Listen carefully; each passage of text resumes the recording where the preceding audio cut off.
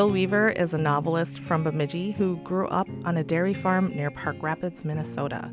He taught in the English department at Bemidji State University for 25 years, and during that time he wrote about a dozen books, including the bestseller Red Earth, White Earth, the striking out baseball series for young adults, and Sweetland, his collection of stories from which A Gravestone Made of Wheat was adapted into the award-winning film Sweetland. His long-awaited new novel has just been released. It's called Power and Light. And in this novel, we follow the story of an immigrant family from Norway who arrive in North Dakota in the early 1900s. I am so thrilled to have Will Weaver joining me now to talk about Power and Light. Welcome, Will. Thank you. Very happy to be here. It has been a while since your last novel has been published. What is the time between novels meant to you as a writer? Well, it means a great deal.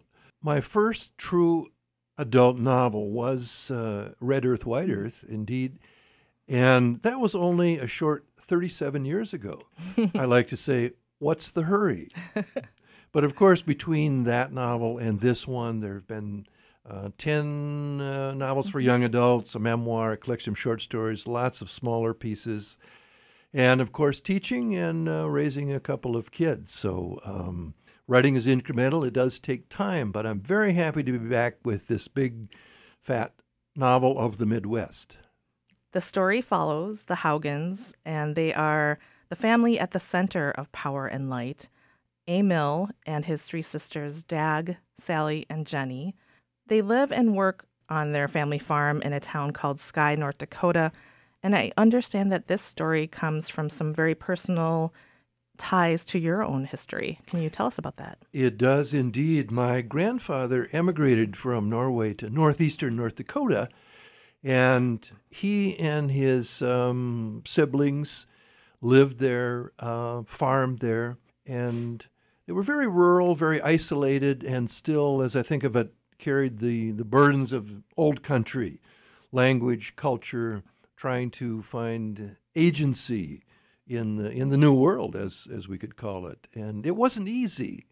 And in particular, their lives were complicated by a crime against one of the sisters. And so the novel is my unpacking of that family story, and in which there was, in real life, no justice.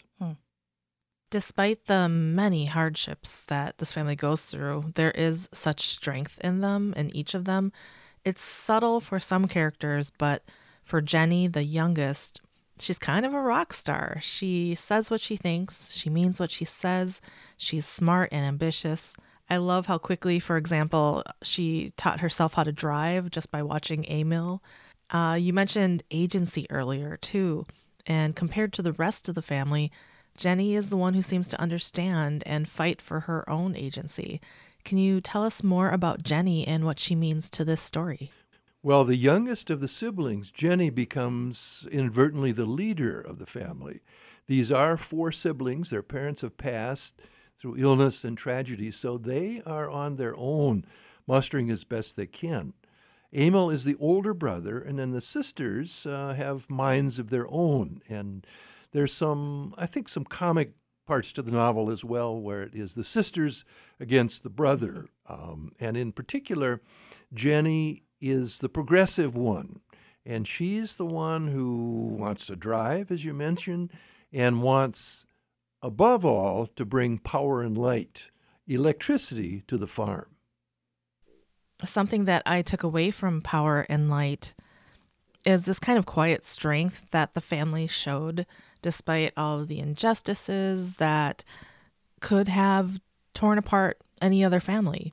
There was something really comforting and reassuring about the way they took care of each other. They are, for all their disagreements and differences in age, there's quite a range between the siblings, they are family at the bottom of things, and none of them ever forget that.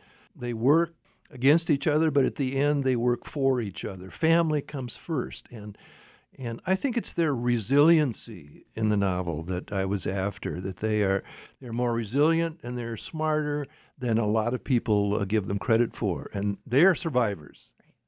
This is What We're Reading, and I'm talking with novelist Will Weaver. His new book is available now. It's called Power and Light. Will, speaking of the title, Power and Light, you just mentioned how your character Jenny wants to bring power and light in the form of electricity to the farm, but this phrase comes up several times in the book. It's almost like a mantra. What else does power and light represent for the Haugans? Well, you're onto it for sure, because I'm speaking of power and light, literally the arrival of electricity, thanks to President Roosevelt and the REA Association back in the 30s. But power and light symbolically, metaphorically, them slowly but surely gaining agency, gaining strength as a family, and trying to solve these hurdles that have come their way, including the injustice suffered by one of the sisters. That's the heart of the novel. I imagine a lot of research went into this book. Not only are there historical aspects of the era, but you include many details about everyday life, farming, food, transportation, and you do this with a lot of authenticity. There are also legal aspects to the story that you had to not only keep specific to the time period, but to understand those legal terms and that procedure. Can you talk about your research process? I know that when some people start researching, they find themselves tumbling down a rabbit hole, going from one subject to the next. Are you one of those writers who does that, or are you the kind of writer who can get the information you need and then get back out and continue writing? Well, I try and find a balance between research and the ongoing narrative. But you're right, you can come across such wonderful facts and details that you can divert yourself away from the story. So I had to be careful of that. And we can call this an historical novel, truly, set in the mid-30s, late 30s. And so always I have to get the details right. But of course, this still is fiction. And so in my novel, for example, I have a lot of trains coming and going, rural trains and so on. And I do make a note, my author's note in the book, that there are perhaps more trains and they are more readily available and their schedule more easily accessible than was the case in reality. But as I said in my note, forgive me, I love trains and my characters needed them.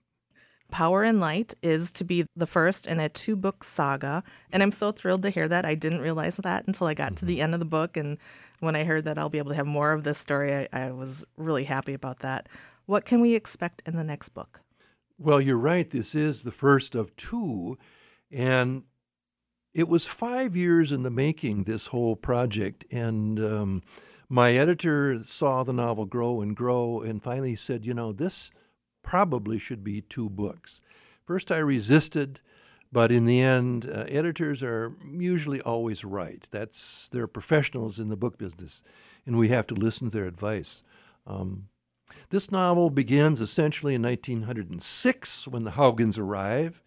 It ends in the late 30s, and my task in the second novel is to bring them forward over time to almost the present. And I'm very interested in fiction about the arc of families over generations, how they grow and thrive or not.